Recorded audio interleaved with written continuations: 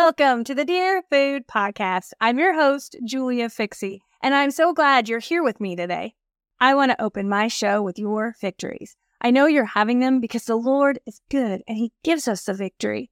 So, if you have a victory that you'd like to celebrate in your journey to health, joy, and food freedom, please share that victory with me at julia@onesiptowellness.com.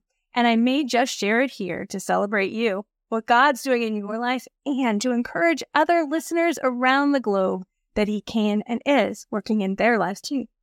Let's talk about the wonderful gifts the Lord is giving us in the form of personal victory. Please share yours. I can't wait to hear them. Introducing the Dear Food Podcast with your host, Julia Fixie.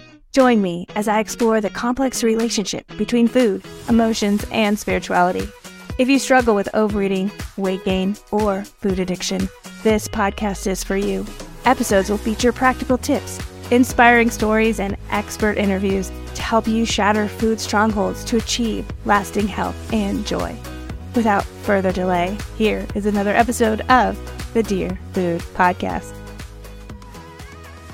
Today, I'll share a victory from an email I received from a reader who told me that they've decided after a lifetime of listening to how diet culture has told them to eat, they are committing to reading Bible studies and God's Word to discover more about what God has to say about healthy living.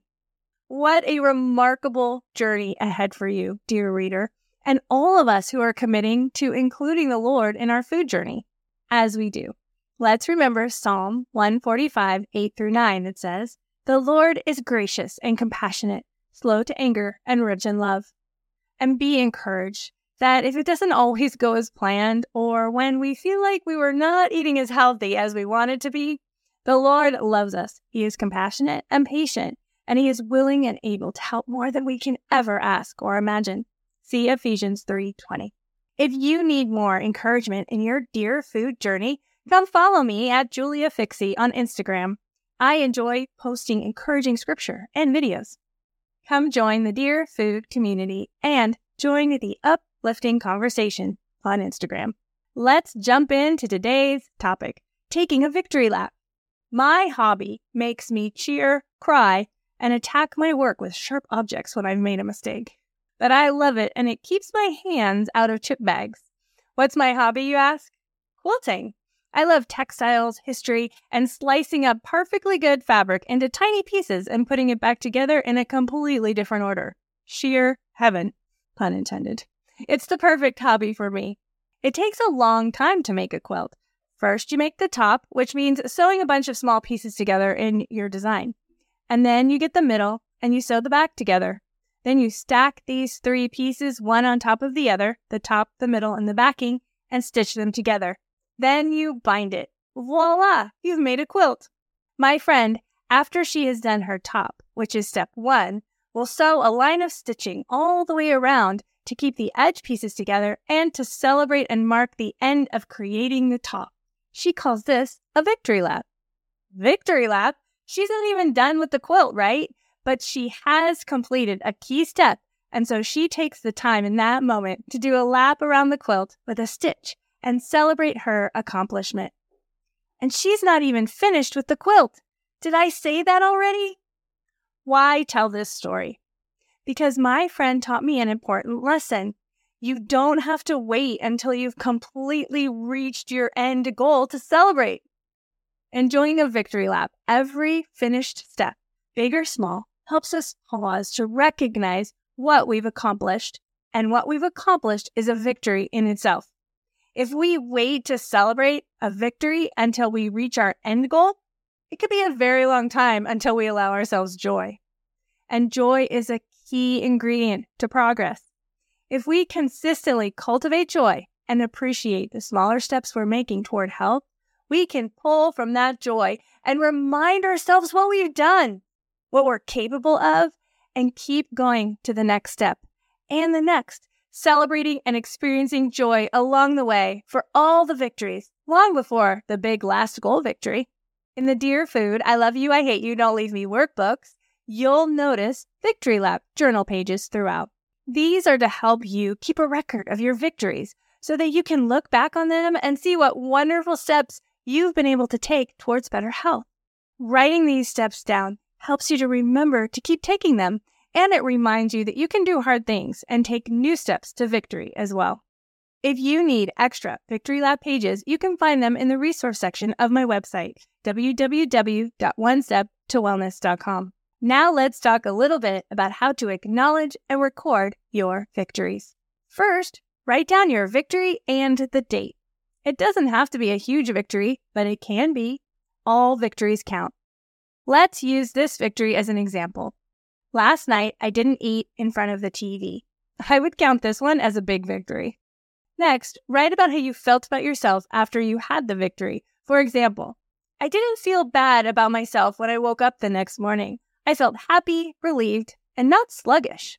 Now, write about why you decided not to eat in front of the TV. For example, I didn't eat in front of the TV last night because I don't realize how much I've eaten until it's too late. And then I feel really bad about myself, and I don't want to feel that way anymore. The next step is important. Write down what helped you succeed. Using the not eating in front of the TV example, maybe you might write something like this. Yesterday morning, I put a sticky note on the bag of chips to remind myself to drink tea instead of eat out of this bag for one night. And it worked. Next, write about how God helped you succeed. For example, you might write, I really wanted to eat chips after the first show I watched, so I prayed about why I had the munchies. And the Lord reminded me that I was tired and run down, and to cast all my cares on Him because He cares for me. I realized chips don't care about me, and in fact, they even give me more to worry about when the bag is gone. Next, write down how succeeding at your plan has given you new hope. For example, I realized that if I can not eat chips in front of the TV for one night, I could do it again. This is huge. You are realizing that you can achieve your goal. And if you can do it once, you could do it again. Now, write about what you did to succeed at your goal that could help you reach that same goal on another day. Using the food and TV example, you might say, I could definitely buy a wider variety of teas to give me a choice of flavor. The tea worked well. Another helpful part of the victory is to record what you learned from the victory, such as, I learned that I'm actually okay not eating in front of the TV. I didn't die. Finally, write down something you're thankful for. I'm so thankful for my couch and my home, and that I have the Lord and a healthy mind to help me think of ways to finish the day strong. I can have tea instead of chips at night, and I'm fine. I'm actually happy in the morning if I don't eat in front of the TV. And there you have it. You have just done a victory lap. What victory lap will you take today? Let's close in prayer. Dear Lord, help us to pause in our busy lives to celebrate our wins because we know that you generously give them to us and we give you the glory. But how will we give you the glory if we don't stop to see or celebrate our victories? Help us to see you, what you're doing in our lives, and the wins of all shapes and sizes you're giving to us each day. In Jesus' name we pray. Amen. Wow, we've covered a lot today. You've thought a lot about how you'd like to stop and celebrate your wins and victories, big and small, and everything in between. This is fantastic. We also have talked about how important it is to record your victories.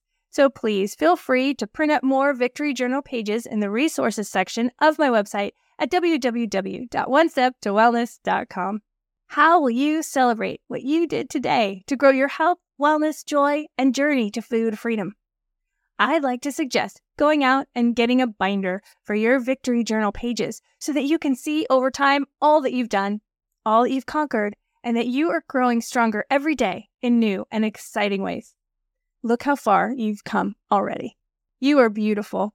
Your goal to be healthier is important, and Jesus loves you deeply and wants to help you in your journey to food freedom. If you've enjoyed this episode, will you please share a positive review either on this platform or on the Dear Food Workbook 1 page on Amazon? I'll put a quick link in the show notes to leave your life-changing review on Amazon. Why life-changing? Because your positive review of the book can change someone's life dramatically by providing the reassurance and encouragement they need to take the next step to food freedom by starting the program and joining the Dear Food family. Thank you for reviewing. Dear Food, I love you. I hate you. Don't leave me. And thank you for being here. Thank you for being a blessing to me and the Dear Food community. I'll see you next time. Until then, may we be food faithful together. Thanks for listening to the Dear Food Podcast with your host, Julia Fixie. If you enjoyed today's episode, be sure to subscribe to the podcast on all major platforms to never miss an episode. And if you're struggling with food and seeking lasting health and joy, be sure to grab a copy of Dear Food, I Love You, I Hate You, Don't Leave Me, available on Amazon. Join our community and get involved by visiting our website and signing up for our newsletter. Let's break food strongholds together.